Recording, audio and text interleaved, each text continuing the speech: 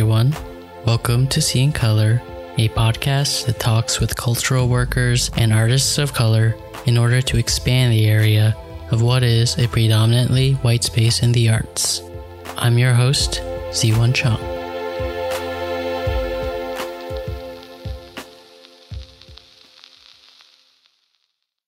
Hey everyone, I hope you're doing well wherever you are. As I mentioned previously, I am currently part of the Rogers Art Loft residency in Las Vegas. It's a virtual residency, and they've been putting me in touch with the local community and helping me meet people for the podcast. I've been speaking with quite a number of wonderful artists and cultural workers, and these conversations will be released throughout the summer and upcoming fall season. For today, I am excited to share with you the first one of these talks as I speak with Shahab Zaghari, an Iranian-American filmmaker, record label owner, and musician. Shahab takes me through his journey from working in advertising to making his own independent films and what drives him to tell the stories that he tells. We also talk about pronunciation of names, Iranian films, Mad Men, and how we got a shout out from Kevin Smith. Shahab also talks about his latest short film, Oh the Guilt, which is a coming-of-age story set in the 1990s featuring a Persian American as the main character. The plot tackles death, loss, and survivor's guilt, elements of the human condition that transcend age, race, and creed. Check it out if you have the chance. Again, this episode was made possible through the Rogers Art Loft residency, and I want to thank them for this opportunity. I hope you all enjoy this.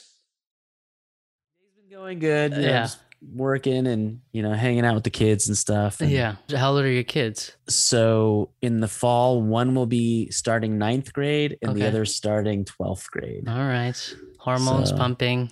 Totally. We were on lockdown with teenagers. So our kids are so good. They're very well-mannered, to no fault of their own, because teenagers, what you are about as a teenager is social interactions. Yes, and they got zero of that. Yes. None. Yeah. Or maybe like a weird facsimile Instagram one. Yeah. Yeah. Yeah. It was tough for them, man. It was tough for them. And then for us, I'm in my 40s and I'm kind of at the chill stage of things. And you're on a high strung moment, but it's understandable high strung moment because we're on lockdown, can't see anybody, can't go anywhere. Yeah. Well, we'll see what happens in the coming months. Hopefully a clearer idea of how these things will pan out. Wanted to say I was really excited to talk to you. And again, for the listeners out there, this was sort of set up through the Rogers Art Loft residency. So at the moment, I am a virtual art resident, and I am conducting a bunch of talks and interviews with local Las Vegas artists and cultural workers. When I looked you up, Shahab, I was really excited by all the different kinds of work that you were doing. You wear so many hats, right? You're a filmmaker, record label owner, musician, photographer, educator. Yeah. So I guess how did you get into all these different fields? So I almost feel like, and I've had lots of conversations with friends who are either musicians or traditional illustrators. And they're just like, why? Like music and photography and this, what are you doing? Kind of, I almost feel, again, like stepping out of myself and looking in. Yeah. That it's almost doing it in spite of the people in the world who say, I cannot do that. The record label came out because Sony was not knocking on my door as a teenager with my bands. The types of music that we were doing, Geffen just did not care about. I didn't want it to stop there. And so I figured out how to make CDs and 7-inch vinyls and where you go. And I can cut out the middleman, and this, warehouse near the LAX has been pressing records for decades. Right. That kind of stuff. I like a lot of different things. I like media. I love art. My day job, I currently work in the dean's office at the College of Fine Arts at UNLV. And I sort of stumbled into that position in 2016. And I think it's been a symbiotic relationship. I feel like it's been really, really good, on both sides. In talking with other people or, my father-in-law or whoever, and they're like, oh, well, do you do this for another college, or would you do this kind of work for the university at large if that kind of a position came up? And the answer was usually just I don't know. Because working with the dance department and theater and film, architecture, first of all, I'm looking at these crazy qualified faculty members doing some really actually cool stuff. Yeah. Yeah. And then students that are doing next year's ideas, which is always cool. And it's the most event heavy college on campus. It's right. Everything I love, and I love doing it. And I don't mind being there, the extra, whatever, time to do this, to make sure we get the, like for example, during COVID, most people worked remotely. Right. And, I did too. But then when there was the pop-up dance performance on the steps leading up to the 50-year-old flashlight statue, we had to be there for that. Right. Yeah. I mean, the more, as you probably know, as a filmmaker and a musician and just content creator, the more material there is, the better. Right. Yeah. But so I guess kind of pulling back a little bit. So I guess you worked your way into the creative field through music. Were you born in LA? I was born in LA. And, and I think that definitely made a difference. I can definitely remember third grade, everyone's bringing their dad to school, their mom to school for that. The thing they always put in the sitcoms where it's like, here's my dad on job day, right? Yeah. And this girl literally brought her dad, who wheeled in, because this is the 80s, right? He wheeled in the VHS player, the big, huge TV, pushed play on his behind the scenes footage of Poltergeist 1. Okay. And her dad had worked on the special effects of that. And I was just like, that memory is like ingrained in my brain. Like that is probably the moment where I was like, no, I want to do that. Really? Like, that is the job I want. Yeah. But I didn't go that route, to a certain extent. I'm Persian, and my parents were always like, doctor. Yeah. There was only so many ways I could say I would much rather do something else than memorize the number of muscles, and the bones and all that. Like, I just don't care to do that, Yeah. Like my brain doesn't want to do that, and I will flunk all those classes. And so I compromised and went to liberal arts, and I got my degree in sociology. I essentially took a whole bunch of classes, and that ended up getting me a minor in education, which actually one of my professors was one of the ladies at Harvard who created Sesame Street. Okay. But the version that sucked before they brought Jim Henson in, and they're like, this is not working. Help us. And he put puppets and it worked. Anyway, so she was one of my education professors. Yeah. It was really, really good time. Graduated with sociology degree, and so I loved it because, it's all about how religion, politics, advertising sways large masses of people as far as ideologies and ways of thinking, so it really struck a chord. It was really easy for me to write 20-page essays on that rather than memorizing muscles, right? But when I graduated, I was like, okay, sociology, I really don't want to be a social worker. That's not my wheelhouse. And during college, I was working at a bank, and I just kind of kept that going. And it was cool. And I got married. Would you do it there? I worked the phones. I was job in college, and then I just kept doing it. I was already on HR. Okay. Getting married, all this stuff. Have to be an adult, and I really hated it, man. Every day walking into work, like putting my hand on those outer doors, it was just like you could hear the. Oh man, do not want to be here. And then guess what happened? What? That industry brought the economy to its knees 2008. Yep. Right. So 2008, they were crushed. I was out of a job. Okay. So it was like perfect timing. My wife was starting her master's program, but she was doing it remotely. And this is way before COVID remote, right? Okay. Yeah. And so she was like, well, I could do it anywhere. I lost my job after all the years of living in California. At this point, by 2008, we already had 2 kids. With no job, I could not afford to live there. So LA is expensive. It's just so expensive. So she had grown up. So in the 70s, when Russia invaded Afghanistan, her family got out. Okay. and is basically essentially moved to Las Vegas by the time she was 1. Okay. Wow. Okay. She grew up in Las Vegas. Again, they all kind of came out at that same exact time. Yeah. So there's a clan of them in Las Vegas, so her family's here. Whereas on the other side, for a lot of my life, it was just my nuclear family. Right. Everyone was kind, some were refugee status, some weren't. So then we came to Vegas. And I was able to kind of do what I thought I was best at. And so at that point, I hadn't gone to film school. I hadn't really done any like honing of my filming skills. So I never really thought I could be a filmmaker, especially at that point. I'm like, all I have on my resume is bank. And then before that, a drugstore, I have nothing. And so, but then you came at a perfect time though, right? Because this is when video got really cheap, 2008, and keeps getting cheap. Did get cheap. Yes. Yeah. Equipment got cheap, but also almost just like COVID, filming crews were out of work and they needed that kind of thing. Marketing departments were having to wheel and deal trades with essentially how we got the Luxor commercial. It was hard times and they were looking for someone who could be quicker than in-house, in-house. That was your first video project, making a thing for Luxor? It wasn't my first video project. Like technically I've been making videos nonstop since I was a kid. Oh, okay. VHS, camcorders, but like, so just like on your resume. Yeah. On a resume, something that I could be like, that's the Ben's commercial. That's the Nike one, right? Yeah. That level or just commissioned work. Yeah. So when I moved to Vegas, I was like, what can I do? And again, I was in the mindset, I just came out of the banking industry. I'm not a filmmaker, not an artist. Yeah.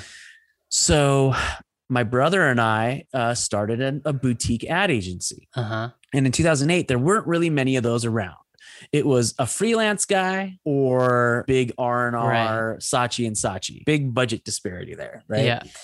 These days in Vegas, there's a ton. There's a ton of boutique agencies. A lot of them came from in-house marketing departments at, this casino, that casino. And now they've branched off or they're this agency now kind of deal. Yeah. But back then there wasn't really anything like that. So we kind of caught this wave. But before that, my brother owned a ballroom dance studio in Huntington Beach, California. Okay. It was infancy of YouTube. Okay. Infancy.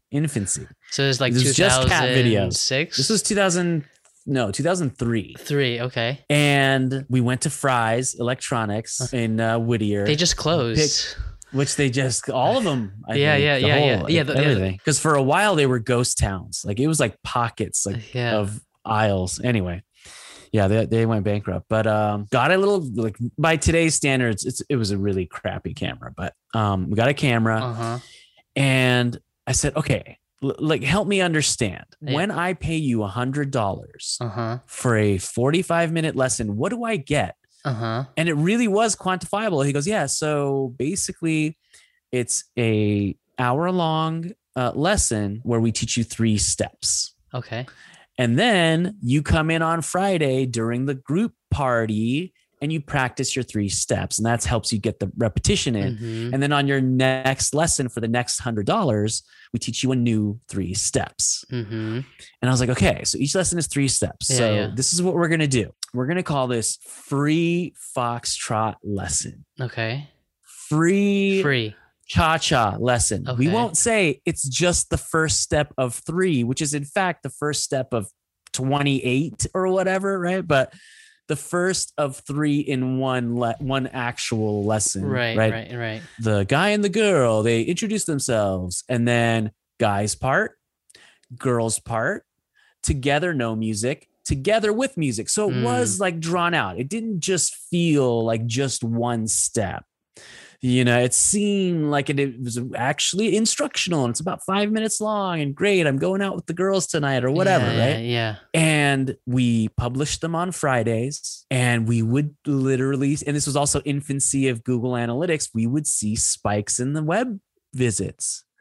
It wasn't not being seen. It wasn't just uploaded to YouTube and no one saw it. Like people were anticipating it. Right. They saw it.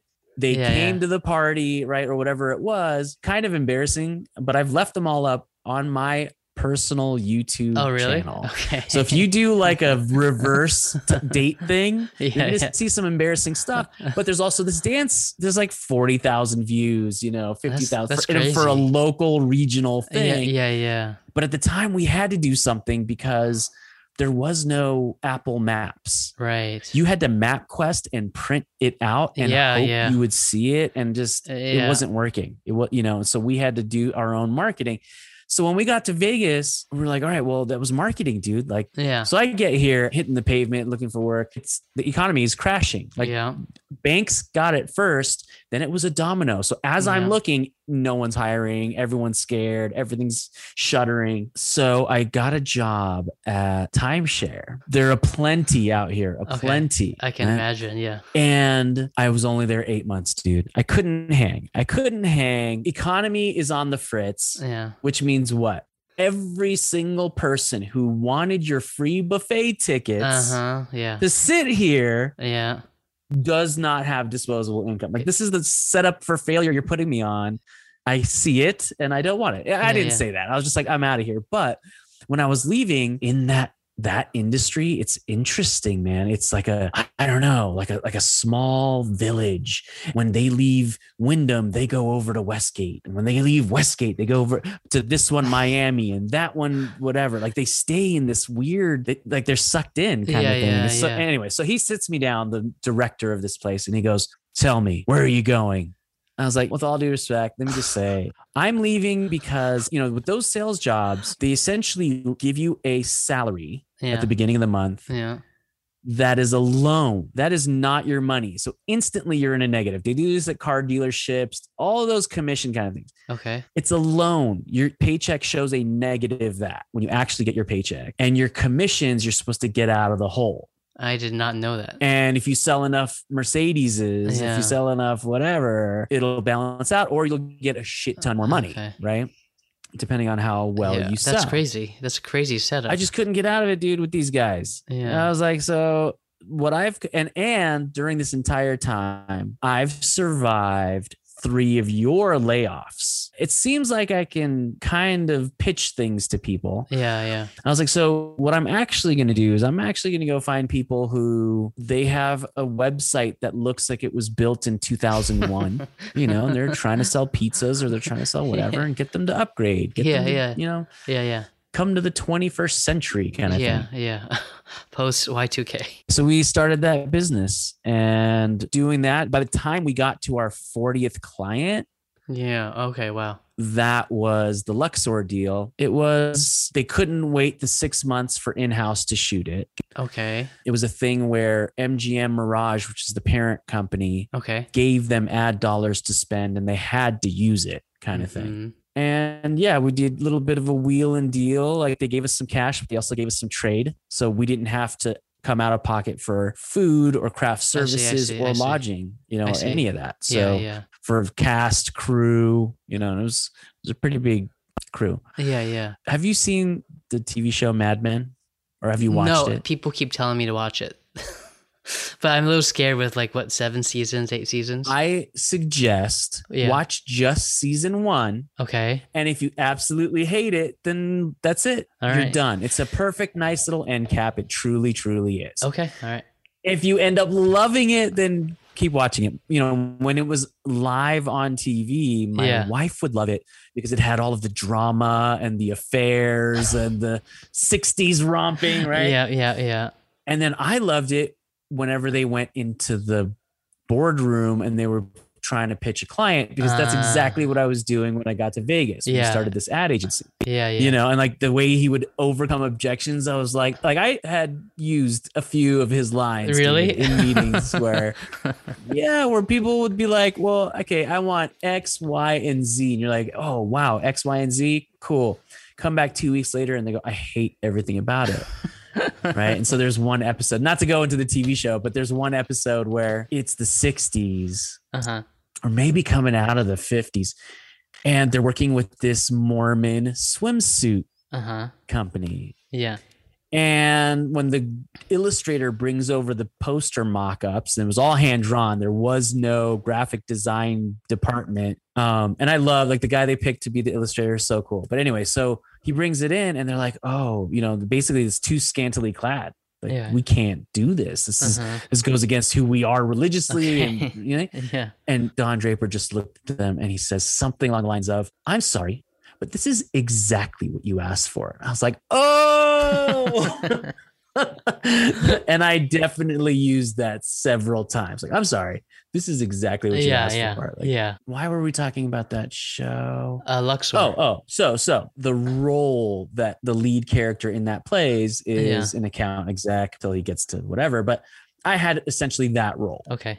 So I wasn't directing. I wasn't editing. I wasn't a gaffer. I wasn't a PA. I wasn't even a part of the filmmaking process outside of brainstorming on scripts, in the meetings with the VP of marketing, hashing out whatever the deal ended up being. It ended up winning 4 Davy Awards at this national award thing. Communication effectiveness. It was script writing, cinematography. Like we won 4 awards for this thing. So when that happened, again, as account manager on the account, I was at the filming, right? So I saw what they were doing and how they were doing it and what the protocols were. Right. The whole 9 yards. Right? Yeah. So I called the same producer. I called Zeus. And I was like, okay, man, now that we've won awards for something that was commission work, I know I now have the confidence to do one of my own. Price me out. Like this is the idea. How much will this cost if we get crew and PAs and art directors and And at this point, he had been doing all kinds of stuff in LA, music videos. He hadn't quite dipped his toe into features yet. Really proud of him and his brother and things they're doing. But I called him and I said, no, we got to do this. I was like, I'm going to be a filmmaker. I'm going to make films. This is the thing that in 3rd grade, when she brought her dad and the Poltergeist special effects, behind the scenes Poltergeist thing, I was like, this is it. Yeah. I'm realizing that dream. But also, let me say, my directorial debut takes place in space. Okay. Right. Also, to a certain extent, again, here's me trying to do something in spite of something. So essentially, I was a huge Star Wars fan growing up. Okay. Huge. And when the prequels came out, I was older than a teenager and I basically talked shit on it. Everyone did. At this point, kids are like, you're crazy. This is amazing because they've grown up with it. But I hated it. I couldn't understand. So this was me putting my money where my mouth was. Or if you're going to talk shit, can you do better? That was crystal clear for me. And, we ended up getting into 7 film festivals, got 2 awards. And one of those film festivals was San Diego Comic-Con. Okay. And so it was my $25,000 film school to a certain extent. How'd you raise the money for this film? That's an interesting story there. Because you're doing like commercials and then you're like, oh, I want to do this film. And then how did that jump happen? It wasn't a jump as you would think because pre-production did start. Thinking about character designs, thinking about the story. We picked the story that was in public domain. And how to adapt it. There was a whole flashback sequence. To be quite honest, if we would have shot everything exactly as it was in the book, it would have cost us $150,000. If our Kickstarter had hit that, we would have done that kind of thing, right? So, through different connections that we already had up until that point, we kind of got some cast together. We got some people. We threw some money at Facebook, did a crowdfunding. Yeah. Our goal was $25,000. That was Zeus's number, the number he gave me for that number of days of shooting and air conditioning and this and that. Yeah. Actually, we'll get back to air conditioning. We did not take air conditioning. I took that off. But you had a whole set built I saw the pictures of it. Yeah. Like everything. So all of those costs and post-production, everything, $25,000. We raised, I think it was $15,000 by the time ran out. Okay. And it was Kickstarter, so we got you get nothing. Yeah. Nobody got charged. Yeah. And we were just stuck there. And at that point, we got over 8 million impressions on all of the marketing that we did. And we had the husband and wife team already locked in, ready to go. They're ready to do this project. Yeah. And I didn't want to lose that. And I also, again, we had put so much work into pre-production storyboards and the month-long harrowing ordeal of doing a crowdfunding, right? I didn't want all that to go to waste.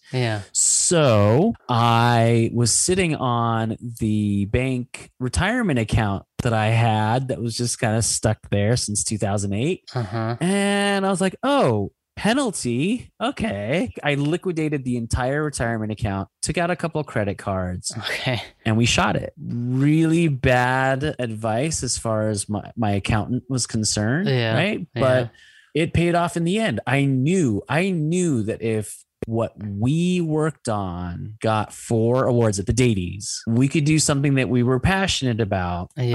And again, something that had substance to it, that was a film, a story about terrorism and the other, and who is the bad guy, who is the terrorist, right? Like important stuff, and not come gamble. Right? Getting to have a panel at Comic-Con, getting to get those awards, and just to have every time there's a screening, people love it. It made it all worth it, and that was my trajectory into where I am today. Where when I introduce myself, even though I do music, even though I do a lot of photography and video, it's all lighting, it's all composition. It's quite they're quite similar in a lot of different ways. The output is different, the digestion is different.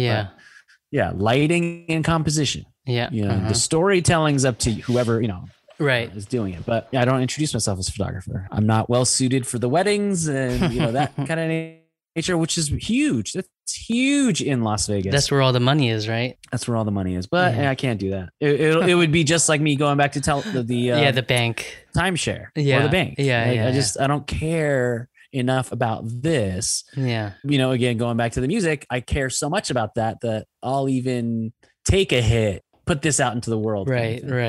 Anyway, so that was the long-winded version of how I got into all this. I mean, I think that's important in the sense that, like, kind of like what you were talking about, your parents were sort of pushing you towards one path, you compromise, and it kind of took you time to kind of figure out how to manifest this thing that didn't seem like a reality, right?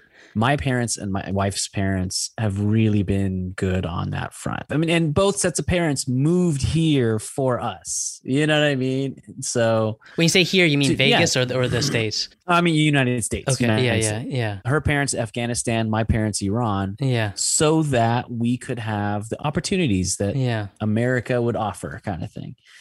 And so still continuously to this day, when she was in getting her master's, we already had 2 kids. We had just moved to Las Vegas. We actually lived with them for a while. And, so again, then that's in a sense, a financial kind of thing. Also, they loved being with the kids, and it was win-win. It was win-win, but definitely a huge support. But also, Hila, my wife, she puts up with a lot from me. The bar joke there is that I'm the gas and she's the brakes. Right?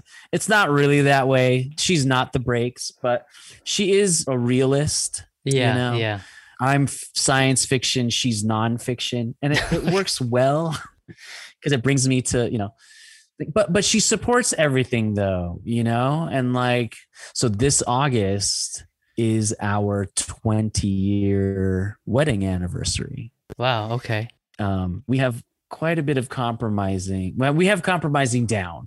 Let's just say that. But, and I also come up with the cockamamie ideas. I also do all the crazy things, right? So here's another funny story. My third film, My Name is Art. The impetus for that was my really good friend, Jackson Ellis, who coincidentally wrote the story for my newest film. We've known each other for a long time.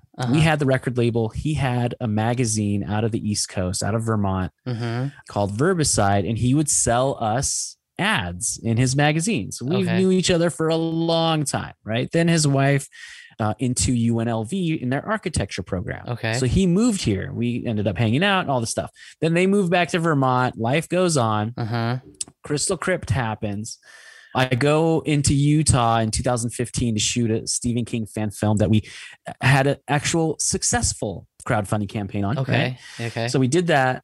And then he calls me and he goes, "Hey, so what's the next film you're working on?" Because again, by this point, I'm doing commercials, I'm doing music videos, I'm doing commissioned stuff. Yeah. But my films are my art, right? That is my art, kind of. So he's like, when's the next one? Like, what are you going to be working on? And in jest, I said, well, Gila says the next time I film something, I have to be getting paid,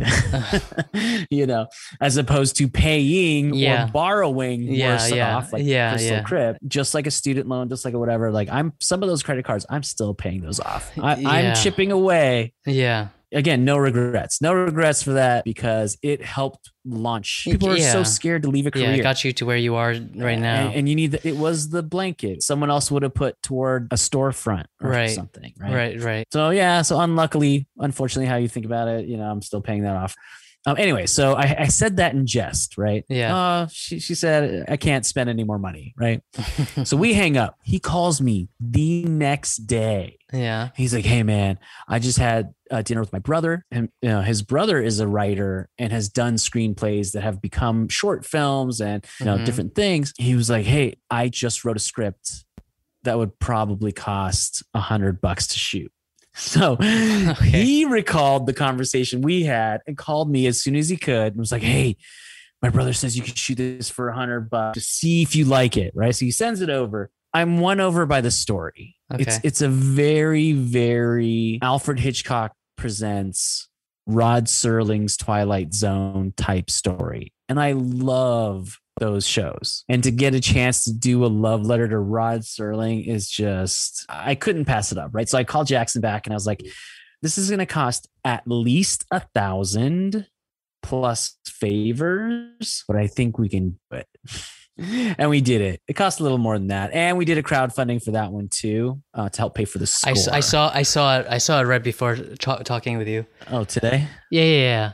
Cool. On the Vimeo on demand sort of thing. But I was curious about it because you kind of wrote a bit about it. You talked about it being this sort of diverse cast, including 3 main actors who are Filipino, Mexican, French, Moroccan descent. And in your artist statement, you talk about sort of this interest in dealing with these themes of race, politics, morality. And more specifically, you talk about these sort of superficial misconceptions that arise from these topics. I'm curious if you could talk a little bit more about what are these superficial misconceptions and sort of, how they sort of inform these films that you're making. I mean, you briefly kind of touched upon it with the Crystal Crypt and talking about terrorism, this idea of the other. And I also see bits of that, happening in the film that you were just introducing, My Name is Art, as well. From the get-go, personally, I really love science fiction. And we could really honestly say it was Star Wars' fault, right? But the thing that I like about it, and the reason why I gravitated toward it, is because science fiction, what it is setting up scenarios that are a mirror to the social and political problems of our times, right? With a lens that says, hey, let's put it on a different planet. Let's put it on an alternate Earth. Let's make it not here so that we can all be third parties to this and see what is going on. And, you see that even in books from like Aldous Huxley's Brave New World. Yeah. Right. Where it's the future, babies come out of factories and all that. Right. Yeah. So, I've always loved that. Always loved the execution of it. I always enjoyed those kinds of stories. Also because of those aspects to it, where it wasn't just fluff. So science fiction, I absolutely love it. With My Name is Art, your question was more general. Maybe I shouldn't attach it to one film or another. I don't want to sound like a broken record where you see, people of color on Twitter or wherever talking about things and, re-talking about things. But there are just stories that historically haven't been told.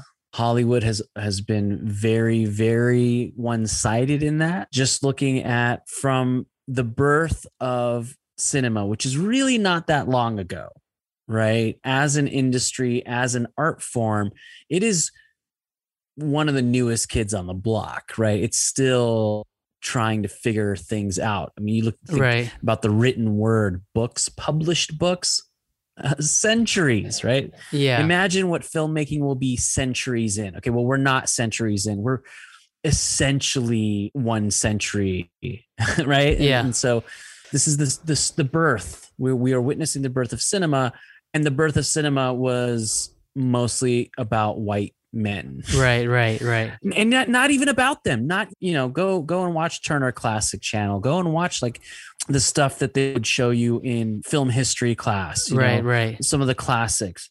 And you look at the credits, it's all men or mostly white men. Right. And so even if it's a grip or a sound boom holder, right? Like all of that testosterone, all of that white privilege, all of that whatever, right, was by osmosis leaking into the content and leaking into the perceptions and perspectives. John Carpenter, like awesome, but then like what was that? Big Trouble in Little China? Yeah. What I ultimately hope is that people who do not see the world my way see these stories, not necessarily mine, but any, science fiction kind of setup. Right.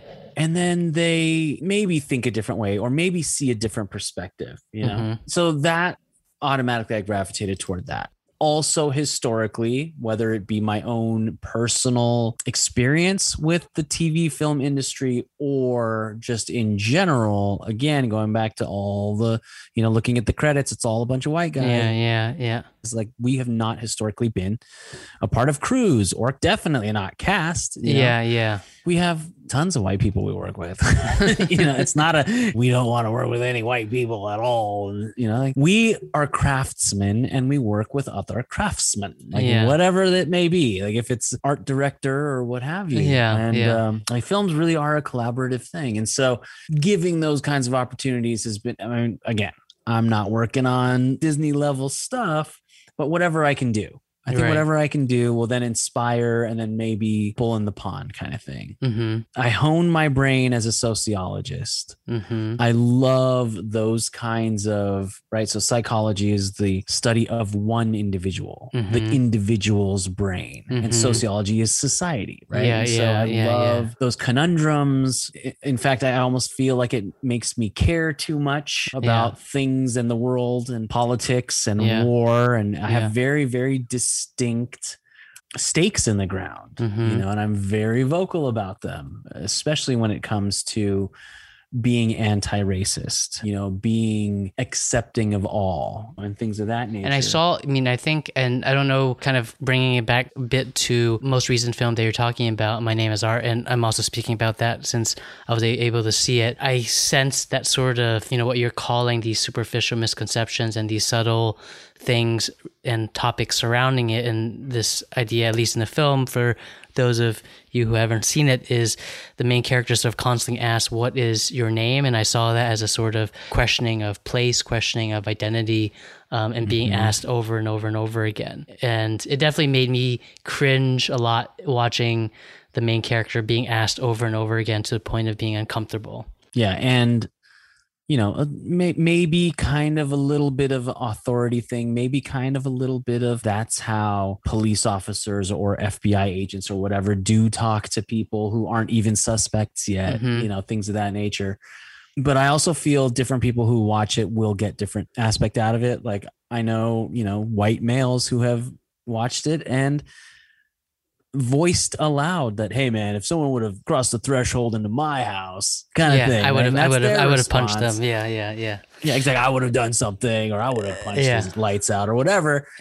Whereas someone of color might have watched that and been nervous from the start. I really love that kind of brought it into identity as well, because that's a layer underneath, which is not on the surface.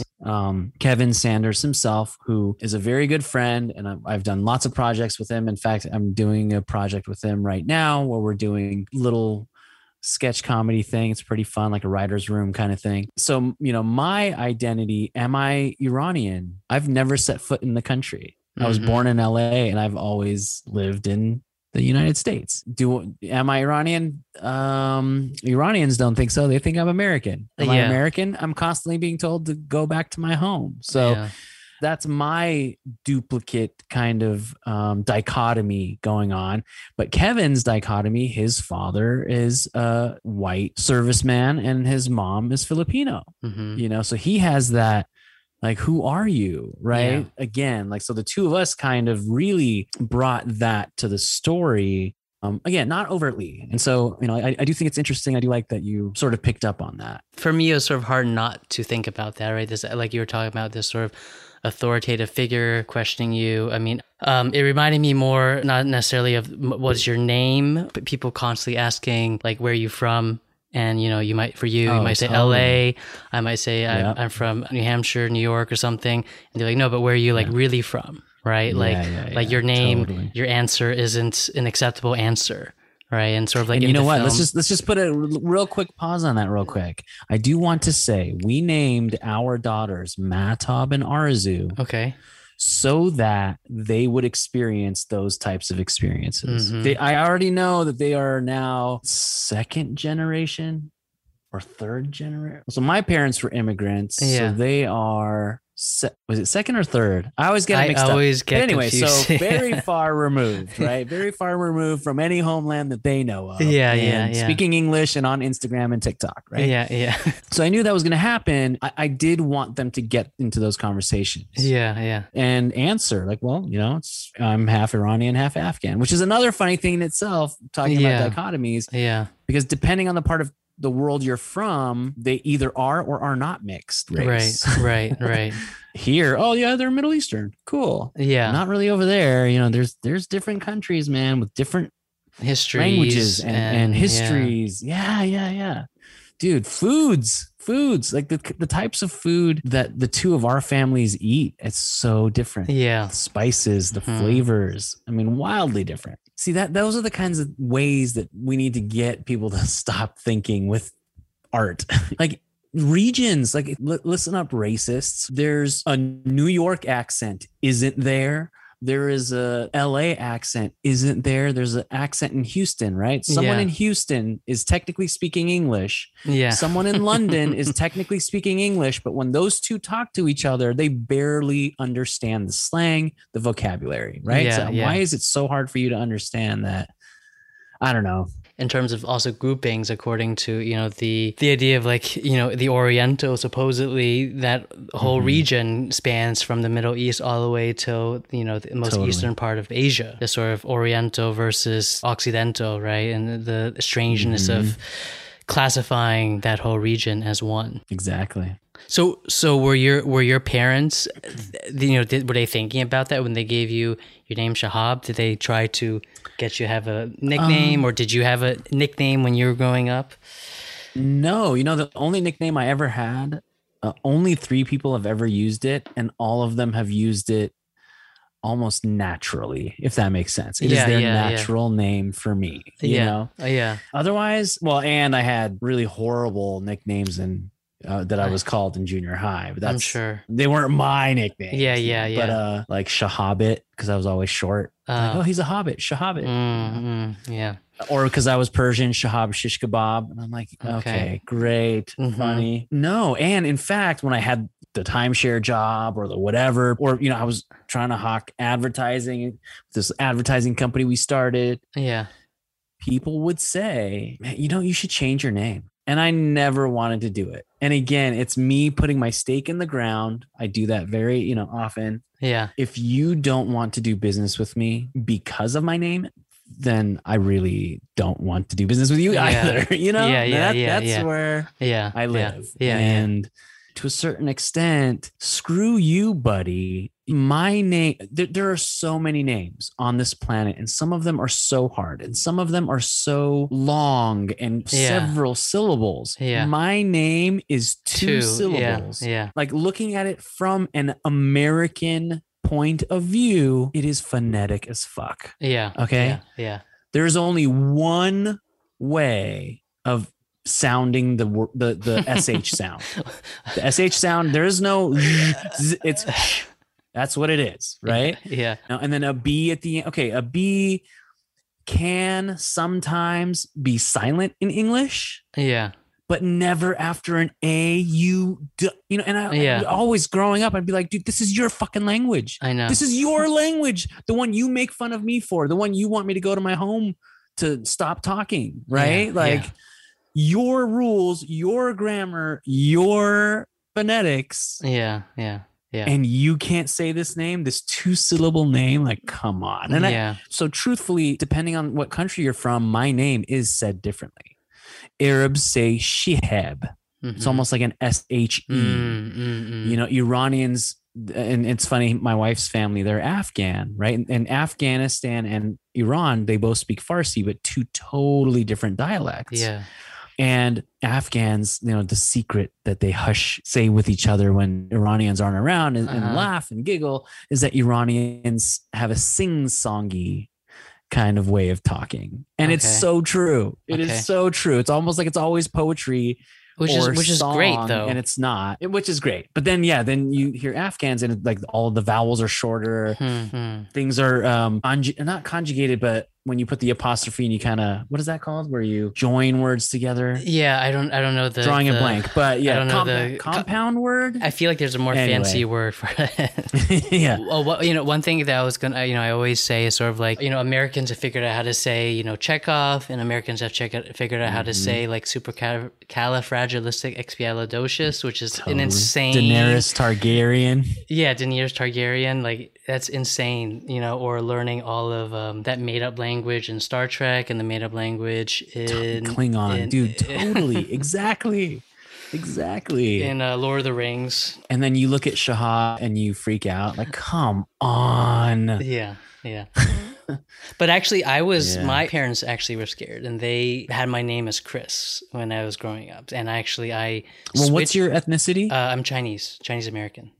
So all of the Chinese friends that I've had and all of the families that I've known, everyone has an American name. Yeah.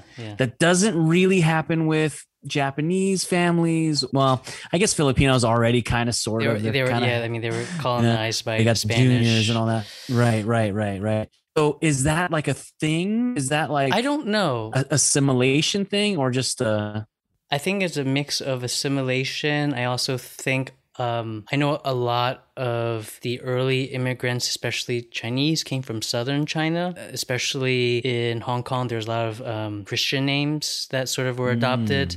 And then especially with interesting, the Chinatowns, people who were there through multiple generations. That's just, many generations of Chinese Americans that have assimilated and at that point probably maybe lost the ability to speak Chinese or something. Yeah, so, like my kids or whatever. Yeah, so I think it's sort of like that. I mean, all my students have English names, at my university that I teach at. But it's not official, or it is? Is it a part of their paperwork, or it's just what you call them? It's part of their paperwork in the university. Yeah, see? But the students don't call each other. The students don't know each other's English names, which is funny. So if I'll like say like, so it was school provided, or they give some English name to the school. I'm not sure, and then. Interesting. But like my dad's name is Ambrose, my mom's name is Yvonne. They came during college, and their name they got while they were in high school. And then they met here. They met in the U.S. I mean, yeah, they met in Chicago. That's cool. But yeah, so I was Chris, but then I did have a Chinese name, Ziwan, and then with my sister and brother. My sister's Hoi Wan, my brother's Ken Wan. They didn't bother giving them English names. So, it took me 27 years to get comfortable with my Chinese name. And then I officially took it off my birth certificate. So. Wow. Yeah, so my name is Art. This long I'm glad you watched it. Yeah, I guess one small thing that I noticed was sort of the Chinese girl painting by Vladimir Tretyakov, and sort of I thought that was like a nice touch. I mean, the way I read that was sort of like this sort of Russian painter kind of visualizing or embodying what they imagined to be the Oriental, right? Some Chinese woman. Yes, that's great, man. Yeah, you really paid attention, especially for just first viewing. But yeah, production design on that was done by Denise Hexamer. And she really has an eye for that style. And so everything she brought to the table was like, yes, let's definitely use it. Yeah. So yeah, the painting was all her, man. Yeah. I thought it fit very, very well. Yeah. To the themes and just super smart addition. And it was her cat in the movie as well. Oh, yeah. Yeah. It was a cute cat. I'm allergic to cats, so I can't have to minimize. I'm allergic to cats too. But they have that protein. Mostly male cats, but okay. I don't know. Yeah, whenever it's a male cat, like my eyes close up, my breathing gets like you can hear the tendrils like, you know. Yeah, yeah. But otherwise, with female cats, I'm sneezing. Yeah. And it's like hay fever. It's really weird. Still haven't figured out. Some cats I'm more allergic to than others, but I haven't really fully figured out which ones. I just know I'm allergic, so that's enough. You know, I don't want to have to do a test with it. And it's funny. People always like, oh, how did you get the cat to do what you wanted? I did not. We didn't. Whatever we shot, we used how we could. Yeah. Basically. Yeah. And I think, as I understand, the latest thing that you're working on is this film called Oh, the Guilt. And actually, the first thing I saw was sort of that Kevin Smith intro. I don't know if you're going to talk about what happened with that. Kicks off the trailer. Did you meet Kevin Smith? So I didn't meet Kevin Smith. We were in talks and he was supposed to, kind of say something, but he wasn't supposed to say what he did. Like he didn't have to say any of that. You know what I mean? All he was going to do was be like, yo, I support this guy. Check out his film. And how'd you get in contact with him? I subscribe on his YouTube channel, and he was kind of talking about his daughter is making her own film, and so we just kind of talking a little bit. And I honestly, at this point, I don't even know what of my films he's seen. You know what I mean? Like I don't know what he's seen, but he was like, "Dude, I dig it," and I'm totally down. And then like the whole like he's better than me thing, I was like, "What, dude?" Like he totally like I don't want to say fan service. It's the wrong thing. That's like doing something that fans absolutely love. But yeah. He does the con circuit. He does. Filmmakers like him would not be where they are without their fans, without their trusty, loyal followers and stuff. And so he was nice enough about it. And I didn't know when I was going to get it, kind of thing. And when I got it, and I was like, oh my God, dude. He was like, yeah, he's going to replace me. I was like, oh my God, dude. Like he literally did not have to say any of that. The pressure's on. Yeah, dude. It was going to be just like I don't know, like a thing that comes up in between podcasts or something. And he went over and above. And I'm so like thankful and happy. Like beyond that, then there was no conversations. You know what I'm saying? He went and did his thing and he's doing his thing. Almost a very similar story with Sean Astin, who cameos in the new movie, like him on speed dial. Yeah. So, and when is On the Guilt coming out? I know you probably can't talk too much about it, but we're doing film festival circuit right now. And actually the big thing that we have to decide is when we want to open it up for online viewing, whether it's Vimeo on demand or Amazon Prime or whatever. Yeah. Because historically with my films, I don't share it anywhere with, obviously the people who helped us on crowdfunding, and that was their pledge level, right? Yeah. The pledge level required a immediate, as soon as the film is done thing. Okay. That's different, right? They get it right away before anyone else. Right. But like actual, like out there in the wild, not until the film festival circuit is exhausted. So you should follow Think Speak Films. Okay. And when we announce a film festival in your city, go watch it, because things are opening up again. And if you want to watch it. Yeah, on the big screen. On the big screen, in the dark where your phone is away. Yeah. I also do want to give a shout out to Brooke Herndon, who's also one of our collaborators on My Name is Art, as well as Oh, the Guilt. She wrote the score, produced it. She's amazing. And can you quickly talk, like, what is the synopsis for Oh, the Guilt? Like I earlier I talked about what I like and what I like to watch and what I like to create is science fiction. Yeah. What I didn't realize I was doing, I did not realize I was doing this with my films. I was just making films, right? I was taking turns at different types of sci-fi. So The Crystal Crypt is a space saga. Okay. It takes place on a ship in between a flight from Mars to Earth, right? That was me trying to do my own Phantom Menace, right? So space kind of thing. My second one was more of a Western. It's a cowboy teaching his student how to shoot. Is the ultimate premise. So that was sci-fi because it technically took place in a different planet, right? But Western. Third one, science fiction, but under the framework of a thriller. Between the confrontations at the door and the burglar, I mean, it's all like suspense, right? Oh, the Guilt is science fiction, but with the framework of a drama. And again, I didn't know I was doing this. I didn't know I was trying out my hand at different flavors. But again, maybe that's going back to the original beginning of the conversation. Is that my personality? Am I trying all these different things because I have to, or something? I don't know, right? Is that some underlying thing? And so the premise is this Iranian American in the 90s. I mean, essentially where I was at in the 90s, right? Teenager, during the time that Nirvana's huge all over the radio. Punk rock, colored hair, all this stuff. And she ends up finding out Plaid. Yep. Before I go further, I've always wanted to do a coming of age story. Okay. I just didn't know how, what, where, when, right? And then of course, my, again, going back to, I always shoot and I've been shooting video forever, but commission work came later. I had done an entire cooking show on YouTube, which got just as many views as those. What were you cooking? So here's the funny part. We never cooked once. There was never an episode where we cooked. What'd you do? We put stuff in the oven. Okay. We made skewers, it was, it was like snacks, like hummus wraps and shit like that. Right? Like hot dogs, but banana dog, where it's like a hot dog bun, you put a banana in it, then smother it in peanut butter and jelly, and that's your banana dog, that kind of stuff. So there was never any cooking, but it was called Mahtob's Big Kid Cooking Show. Okay.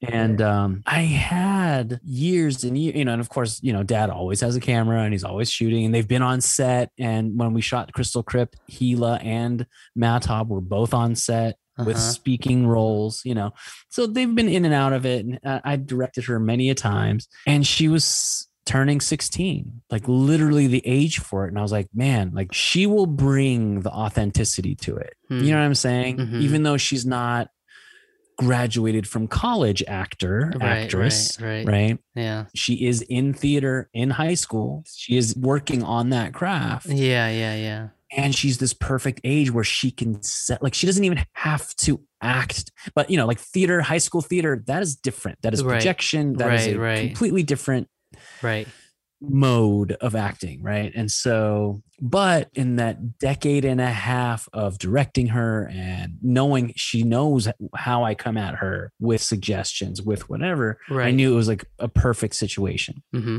So Jackson and I wrote it with Mahtob's help. We kind of spun this story. And then we reached out to my friend Rudy, who got her MFA at UNLV in screenwriting. And I said, neither Jackson nor I were ever teenage females. And this character is an Iranian teenage female, which is exactly what you were. Granted, she was in Iran, and during those teenage years, more than likely she was, hiding from Iraqi bombs that were hitting, but nevertheless, right? So we did a cast and crew screening at UNLV, and because they hosted, we allowed UNLV film students to kind of come in and, do a Q&A. A lot of them came in through Zoom. And whatnot. But something that came out that I didn't even know about was that the traumas that she got from her time as a teenager there, as well as Brooke, who wrote the score, her father passed away when she was a teenager. And so Rudy and Brooke brought this perspective I never would have had to the project, brought the tenderness. It's palpable. That a female wrote this, and different things that Rudy brought to our attention. So the premise is she wakes up, her mom tells her, I'm sorry, your best friend just passed away. She gets not depression, but she gets really sad and can't sleep. So she starts getting this insomnia. So she goes to the doctor and they prescribe her a sleeping pill. In taking this sleeping pill, she ends up dreaming about her best friend, but very quickly and without any real spoilers, because that's not, the point of it, they find out that it's really them. but it's them from two different worlds. And they're somehow, they just got prescribed. Like, it's almost like their destinies are so intertwined. Right. That these best friends in different timelines or dimensions or whatever you want, however you want to imagine it, both got prescribed the same medication that, like, hey, you better go to sleep when you take it. People have lucid dreams, blah, blah, blah, right? Hallucinations, take it when you're going to bed. So they think, oh my God, it's hallucination. And they quickly come to realize, like, no, somehow we are they're connected. Our destinies are so connected that this drug opened a portal for us and we can be here and all this stuff. Anyway, so then it's a race to prove that they're not crazy and that it's actually happening kind of story. But so I won't divulge anything more than that. Okay. But the title of the film does come from a Nirvana track that was called "Oh the Guilt," and it just paired very well with Kurt Cobain's death. Does come up in the film. She says things like, "When you passed away, all I wanted to do was listen to All Apologies on repeat," right? That kind of thing. There's a lot of little 90s like in Easter eggs in there. Does your daughter know who Phones Nirvana with Call is? Waiting. Oh yeah, yeah. I love music and always play it in the car, and I always have a full iPod or a phone or whatever. Yeah. But we also have vinyl. I have over 1,000 records, and they have definitely, if she's wearing a Nirvana shirt or a Beatles shirt and someone at Costco is like, do you even know who that is? She actually does. You know what I mean? But they do know. And in fact, actually, I'm making myself out more important than I am. Dude, the 90s are in right now. Mom jeans, 90s music, 90s everything. Baggy so, dude, pants, it really was oversized shirts. Serendipitous. Yep. So she was into it. It was perfect. But then Rudy taking her traumas from the Iran-Iraq war as a teenager, as a female, and Brooke of the loss of her father and those feelings. And man, right. I'm so excited for people to see it. Yeah, me too. I'll keep an eye on it, although I'll probably have to stream it online. That's actually, I guess, a good thing too. A lot of these festivals will either have a virtual component or all virtual. But again, I implore, and this goes for anyone listening, if you're going to watch The Crystal Crypt, if you're going to watch My Name is Art or Oh the Guilt, do it in the dark and as loud as possible. If you can, if you can do those two and just kind of, even if you're on, I hope not, but even if you're on your phone or tablet in bed, in the dark, like mimic a movie theater, and that'll highly enhance the experience. Yeah. Because that's how it's meant to. That's what they be say. Experienced. Yeah. I know what you mean. I mean, I do a lot of art videos as well, and I always feel it looks better on a dark room on a big projector screen, but can't always get that. But yeah. I have two random last things I wanted to talk to you about. But I guess one was, have you seen the Iranian American film A Girl Walks Home Alone at Night? Yes. And what did you think of that? Because I love that film, but I talked to an Iranian guy after, and he had a completely different view. But I was curious what you thought of that film. I loved it. I loved the music. I loved the black and white. I loved the quality. I loved the fact that it was all in Farsi. Yeah. I love so it's not like Bollywood, but Iran has a Hollywood. They have, like, I think it was a few years back, dude, Vice did a 2 or 3 part YouTube series on Iranian cinema, and they go through the history from the beginning of it to current. Yeah, just look it up, dude. Vice Iran cinema. Okay. It's really pretty cool. Like, even I learned a bunch of shit from it. And I was writing down films names and stuff. Yeah. And also, here's another recommendation for you and the listeners. One of my all-time, just as a quick adjacent, one of my all-time favorite Iranian films ever is called Children of Heaven. Okay.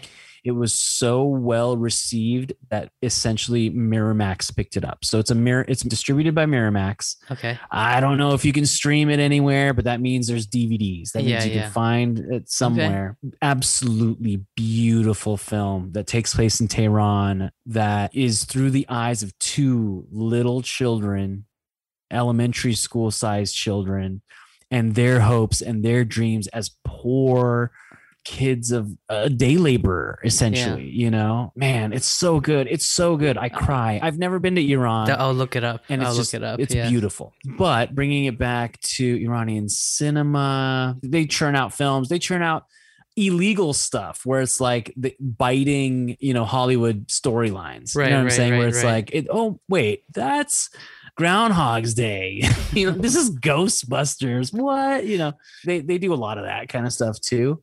But no, there's a very, very serious Iranian cinema. Again, not as big as Bollywood, but they do always have as much of an agenda as they can push. You know what I'm saying? It's always very artsy, and it's always very, you know what? Actually, can you repeat the question? Because I feel like I'm veering very far. What was the question? I was curious what you thought of A Girl Walks Home Alone at Night. The Iranian guy I talked to, he's from Iran, and I met him. He was studying in the US.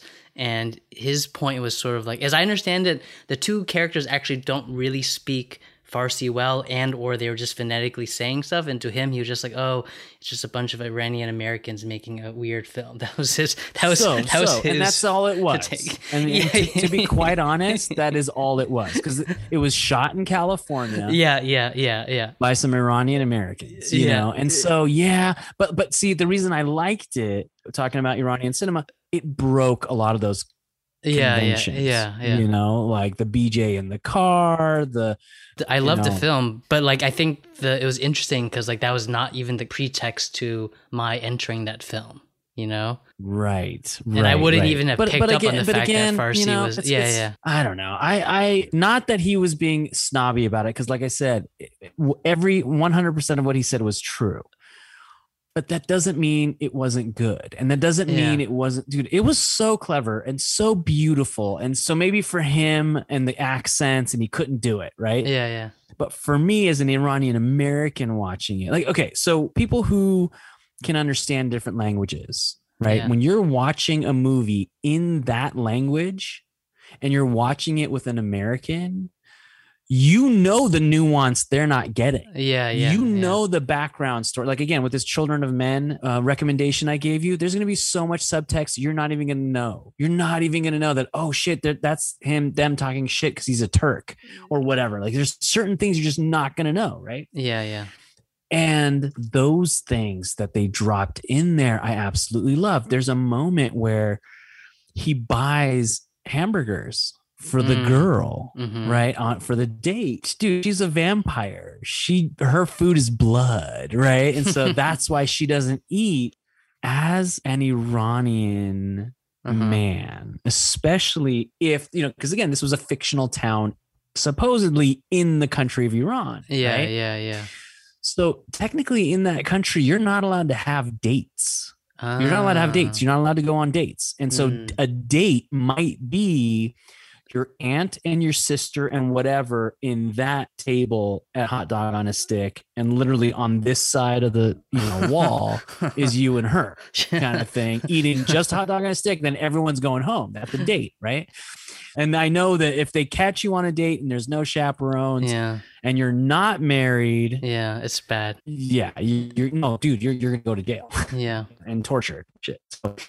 So when he brings her hamburgers, the fact that she turned him down, just when you watch it, just watch his mannerisms and how hurt he gets by that, because it was a big deal for them to be on a date alone. Right. It was a big deal for him to bring, like, he made it a date with the food. Yeah. But also just chivalrously he wanted to give her food and feed her and date, and all that kind of stuff. And so it's so cute. Yeah. And touching, but I know American audiences watched that scene without ever feeling that. Yeah. You know what I mean? Because they didn't know. They didn't know to look for that or feel that. So those things I liked. And so I did like it. And in fact, Oh, the Guilt is playing at Nevada Women's Film Festival this year. 3 years ago, Lily, the director, she was one of the special guests at the Nevada Women's Film Festival. And we actually saw her there on a panel. The moderator of that question and answer session was Rudy Boromand, who wrote the script for Oh, the Guilt. Iranian connections. Yeah. So. Yeah, I guess. Did you watch her second film? The film that came after that? I didn't. It was okay. It was okay. It was very well done and very beautifully shot. And she got Jim Carrey, dude, to play a post-apocalyptic. So, dude, there's some high-profile actors in there. I'll try to check out. There's so many things. The Bad Batch. Yeah, dude. Jason Momoa, Keanu Reeves, Jim Carrey. That's a big A-list Diego cast. Luna. I feel like I should have heard Girl Walks Home Alone. Yeah. And I think that was the issue with it. You know what I'm saying? Yeah. Or like, how are you going to top what you did? Yeah. Kind of moment. Yeah. It's good, but again, I don't know. I was having a conversation with a filmmaker one time. Yeah. And they said something that stung a little, but I took it, you know. They essentially said, hey, basically, I can tell this was directed and edited by you. And what they meant was I didn't prune it enough. And there's too much. And I loved it all, you know, kind of thing. And it stung, but it's true. It's so true, right? If I would have tossed it to an editor, they would have kept just the perfect moments, right? Yeah. I don't think she edited it, you know what I'm saying? But it was one of those situations where you're coming up after this film that everyone loved. It was a film festival sweetheart kind of movie. Yeah. And now you got Keanu and Jason Momoa and Jim Carrey. Oh, dude, tough. I don't know if I could handle that pressure if I were her. Good foot forward. I didn't like it as much as Girl Walks Home Alone. Yeah. But you know what? Like, because we were talking about misconceptions. Yeah. You know, she was kind of breaking those by making the characters live in this fictional town full of Iran, like Farsi English hybrid, actors kind of thing. I don't know. Yeah. So I applauded her for that. But then again, she gets to Bad Batch with Jason Momoa, and it's not that. It's just like a post-apocalyptic thing, which was cool. Yeah. You know, I think they spent a lot of money because there was a lot of green screen effects and stuff. It's cool. Okay. I don't want to hate on it, but it wasn't A Girl Walks Home Alone at night. No. I thought that was a really special film. But yeah, I recommend all the listeners to check out that film. But yeah, so again, we talked about a lot of different things. Shahab, thank you so much for chatting with me.